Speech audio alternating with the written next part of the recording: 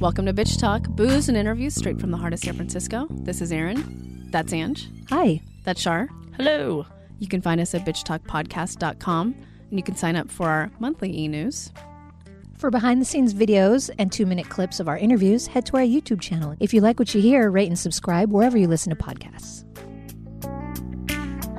Welcome to Flashback Friday. We are hitting you with one of our favorite documentaries, 2 of our favorite documentary makers, and a topic that is so topical. It's a trifecta today. It's the ladies of RBG, Julie Cohen and Betsy West. Not only do we immediately bond on this interview, they love the name of our podcast, right? Obviously. Duh. And we've bumped into them at other times. We saw Julie Cohen at the Planned Parenthood party at Sundance last year. And the first thing she said to us was, "My bitches." I feel like she yelled it across like the floor across the room, the brunch. Well, and we were also like hesitant to go up to her because she was talking to someone, and she's in the middle of this event, and she yelled at us. She immediately remembered us, so that was so cool. They're just super down to earth and really talented and so much fun. So enjoy this interview, hopefully as much as we did, and don't forget to watch RBG. It's streaming everywhere. You can find it on Netflix, Hulu, Amazon Prime. Find it, watch it, and vote in November because our Supreme Court needs you. We have Julie Cohen and Betsy West. They are the directors of RBG. Probably my favorite documentary of the year. Yeah, so far it was. Yeah, Academy Awards. I hear it now. I hear it. We've been watching a lot of films lately, and some of them will kind of bring you down, and I was like, wait till you see RBG. Just wait, because I saw it before her. And I was like, just wait and we'll talk. Yeah. I want to talk about Access first. How did this all come together for both of you? Well, both of us had interviewed Justice Ginsburg for other projects. In 2011, I was doing a big series about the women's movement called Makers. Yes. And for which I interviewed Justice Ginsburg. Mm-hmm. And Julie worked on that project with me. And then in 2013, she interviewed Justice Ginsburg for her documentary, Sturgeon Queens. Mm-hmm. So that was before her internet notoriety, before she became Notorious RBG. Yeah, it was before she became a rock star. She always was a rock star, but just not on the widespread level. Nobody really, no one knew the same way. So in 2015, we were talking about the phenomenon of Notorious RBG and realized that many of her fans didn't really know the full story. Including me, for sure. And I know her, and I've always loved her, but I learned so much about her. That's what we were thinking. Mm-hmm. Here's a great opportunity for a documentary, and we make documentaries. Maybe that would be something we could do. So that's when we thought of it, and then Julie can tell you how we approached her. So we spent some time strategizing, wrote an email to the Justice laying out our thought that we wanted to make a film about her life. And she sent us back a response pretty quickly that essentially said, not yet. We know that the Justice is a woman who chooses her words carefully, and we looked over her email carefully, and we noticed 2 words that weren't in it were no or never. Right. And so that seemed to us, I mean, after a little bit of discouragement, let's face it. It was not like we were like, oh, great, we've pushed forward. But, after like letting it sit for a couple weeks, we started to strategize like, okay, what do we do next? And we turned around. We, we talked to some people that knew her, did a little more research, and went back to her a few months later with a request in which we said we don't need to do a sit-down interview with you right away, but like we were thinking we might proceed, and here's a list of people that we had in mind that we might like to speak to. And she responded to that one saying, well, I won't be ready to do an interview with you for another 2 years. But 2 years. 2 years. 2015 summer. But here are 3 other people you might want to add to your list of interview subjects. So sounded like she understood the concept of us proceeding with the documentary, even if she wasn't going to talk to us quite yet. Yeah, it just felt like, okay, she's interested. And so we went, at that point, that's when we went forward, which was a little risky because we didn't really. 2 years. You didn't know if you would ever, It seemed like a lot can change in 2 years, too. A lot can change, and it seemed like a long way away, but it also seemed like an extraordinary opportunity, that she's such an important person, and that she was opening the door a bit, and we were going to just push it through and try and do this. Yeah, it's just a risk worth taking. Yeah. Wow, I really love that you approached it in that way, though, because you learned so much about her from interviewing all these people from different levels of her life. So by the time you got the sit-down interview with her, I'm sure you had so much more insight, and you were able to really dig into her life. Well, totally. You really nailed it, because it turned out that 2 years was a good idea. And not only had we talked to all those people, but we had structured the film. We had a rough cut, and we really knew what we needed to ask her about. I mean, we'd filmed her at a lot of events talking about various things, but there were certain areas that we wanted to go into, and it helped to have the film put together. So I guess Justice Ginsburg knows how to produce a documentary. Clearly she knows what she's doing in every level. Everything that she does. Yeah. Right. She's perfect. Come Even on. things she's never done before, she somehow knows how to do. Yeah. And going back to Access, on her list of people to talk to, Bill Clinton and Gloria Steinem, it was just like, oh, here's the list of people, and you just went out and interviewed them, or...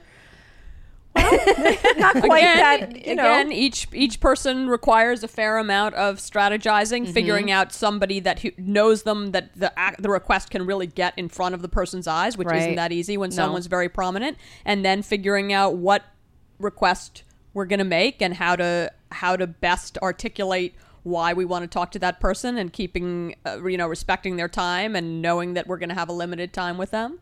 You get put off and put off and put off, but you have to just, without being annoying, find a way too annoying, find a way to be persistent. Finally, they said yes. And I think the other thing is that, look, it's a film about Justice Ruth Bader Ginsburg, and who wouldn't want to be in a film about her? I think that Gloria Steinem considers her to be a superhero, as she says in the film, and someone who hasn't gotten the kind of recognition that Gloria Steinem has gotten, and she knows that.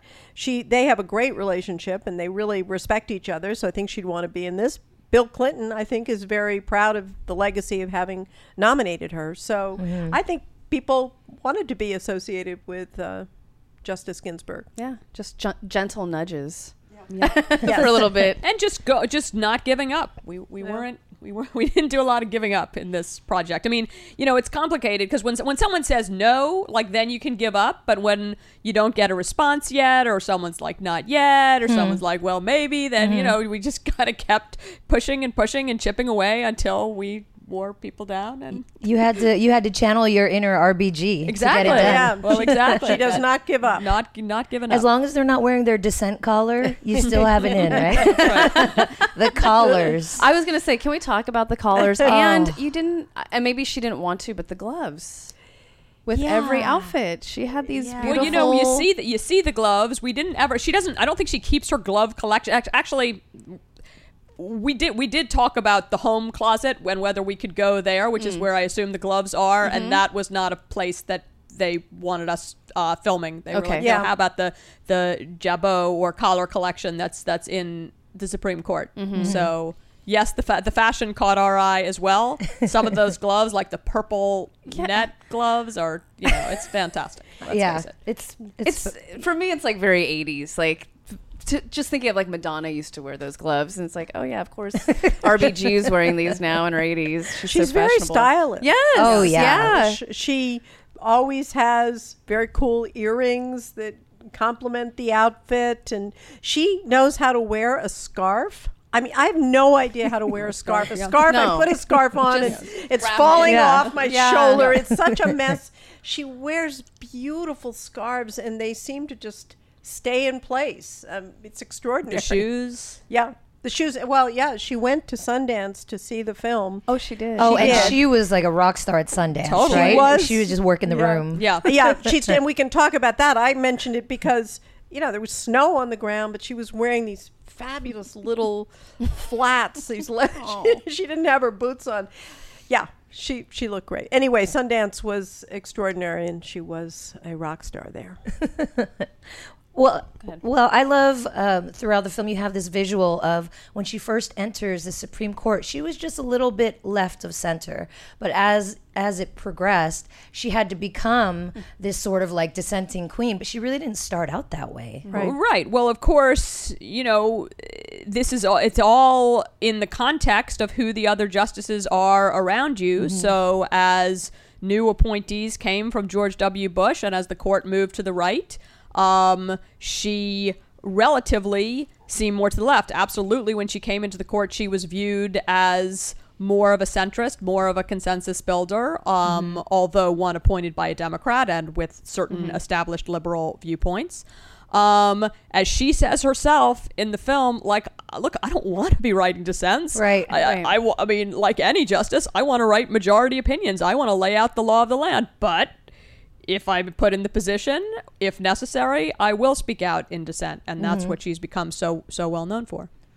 Well, and she had to go further left, but she never changed her ideals. It's just her ideals became more extremist. And that's like the people that disagree with her are calling her this evil woman. And it really, that's not at all her emphasis. And she says how her mother told her to never, oh God, what was the quote? It's never in anger. That would be self-defeating. Yeah. I love that she says that. Yeah. No, and that is her whole philosophy of life. Never in anger. When she faced challenges all along the way, she thought about, well, how can I approach this in a way that's going to be effective? How am I going to convince 9 male justices that discrimination does in fact exist, that it hurts women and it hurts men, and that it's unconstitutional? She figured out very strategically how to do that at the same time that they're making these sexist comments that you can hear on the audio tapes. And you do wonder, here she is making this very serious, well thought out, eloquent constitutional argument, and they're making little jokes at her expense. How do you not get angry about that? Her approach was, look, they're children. I'm the kindergarten teacher. I have a job to do here. Yeah, I love that. What's the point of getting angry at these men? They don't get it. And I think that is her approach. It's an important lesson that we could all. I definitely took from that. I did too. Yeah, me too. Yeah, very much so. Her way of just explaining her point of view and being very present and focused. I have a lot to learn. Well, and I think that explains her longevity. That's how she could last in this role for so long. I mean, we would have scratched our hair out and gotten in fights long before. It would have been ugly. She is an optimist in a way. She keeps pushing forward. If she talks about tough times now, she'll say, but think how bad it was before. Which is and true. We have made progress, and she keeps looking forward. That's inspiring. She likes to quote, there's a Martin Luther King line about the arc of history is long, but it bends towards justice. And, it's just pull way back, take a look at things over time. Like there's a lot of forward motion, which I think is a really helpful way to look at things. If you're getting kind of pushed back in little steps all the time, you can get totally defeated by each battle, or you can say, wait, look at the long view, like I'm steaming ahead, I'm making some progress. She, on a personal level, both with her own career and as a legal advocate, really created a huge body of law that's all about progress and equality for the two genders, and she can then look at that and feel good about it and use it almost as an armor when things aren't going well. And I love that she's embracing who she is now. Like you can see it throughout her history, but even more so now, and being the notorious RBG, and it's I don't know, it is inspiring. All of it is inspiring. Yeah, she's like, I know the notorious B.I.G. Yeah, we're both raised in the Bronx, or is it Brooklyn? We're both raised in Brooklyn. Yeah. She's fun hip with it. She's had fun with it. I think her granddaughter said she was a little confused at the beginning because you can imagine that she probably doesn't spend a lot of time on social media or listening to rap music. Listening to but once she understood how powerful it was and how she was connecting to a younger generation. I think she's seen it as an opportunity.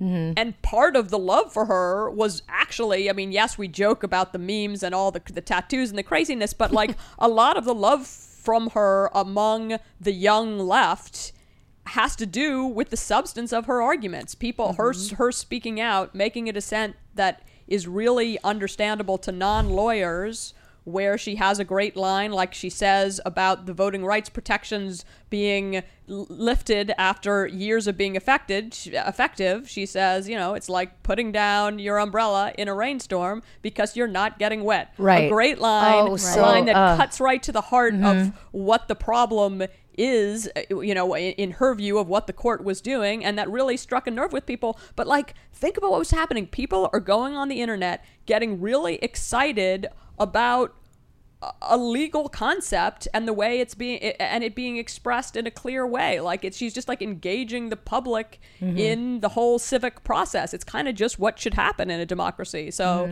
you can think of it as, you know, on one level it is a joke, but on the other level, it's actually, there's something kind of beautiful about that. Yeah, I mean, it is for many young people the first time that they understood what the Supreme Court means to their lives and how it affects people's lives.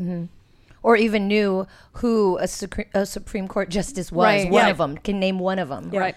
Oh, another really powerful part of the film for me that I took a lot from was her relationship with Justice Scalia. Yes. I loved... So surprising. Yeah, that they're just both on completely separate ends of the spectrum and butt heads on basically every topic imaginable, but they were really great friends and they would go to the opera together and this just... They had a really cute relationship. Yeah. I mean, a lot of people don't believe it.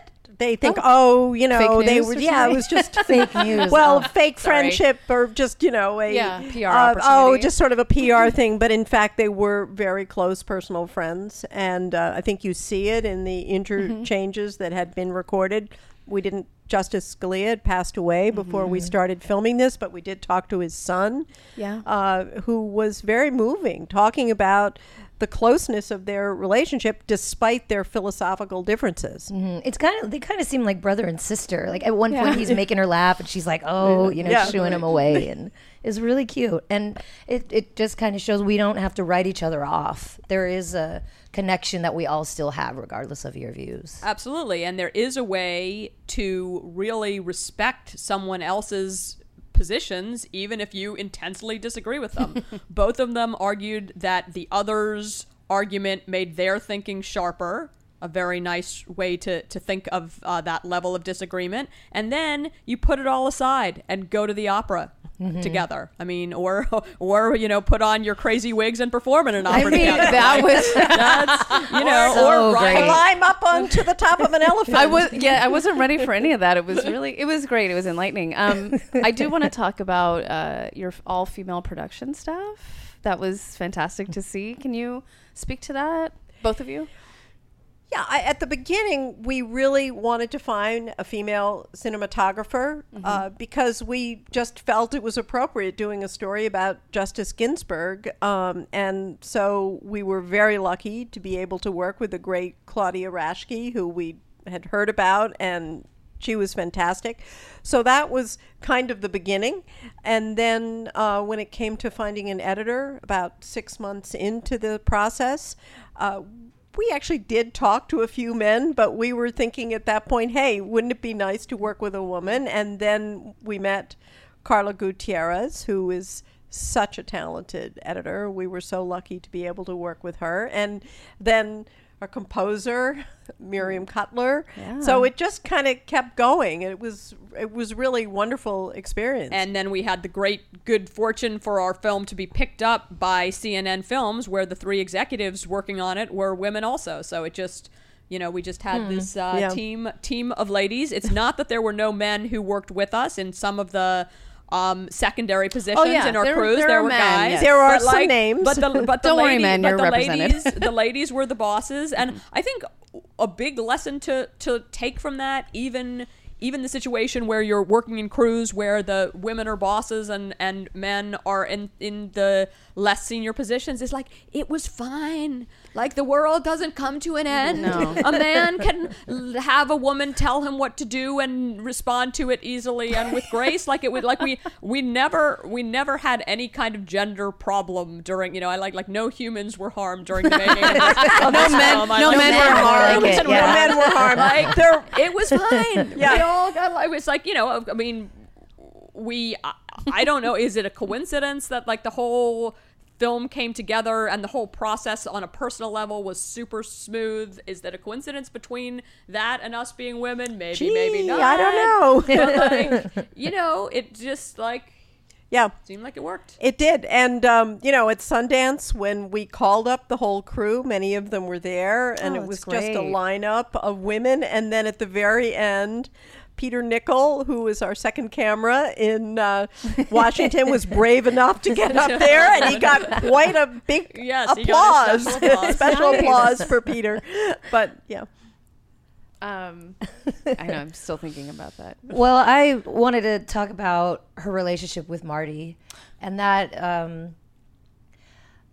it just I'm gonna get all, because Me too. it was so beautiful how he gave her the space to be this powerful, beautiful, strong woman. And she talks about going to law school and being one of 5 women in a class of 500 men. And she would date around, but never have a second date with anyone until she met him.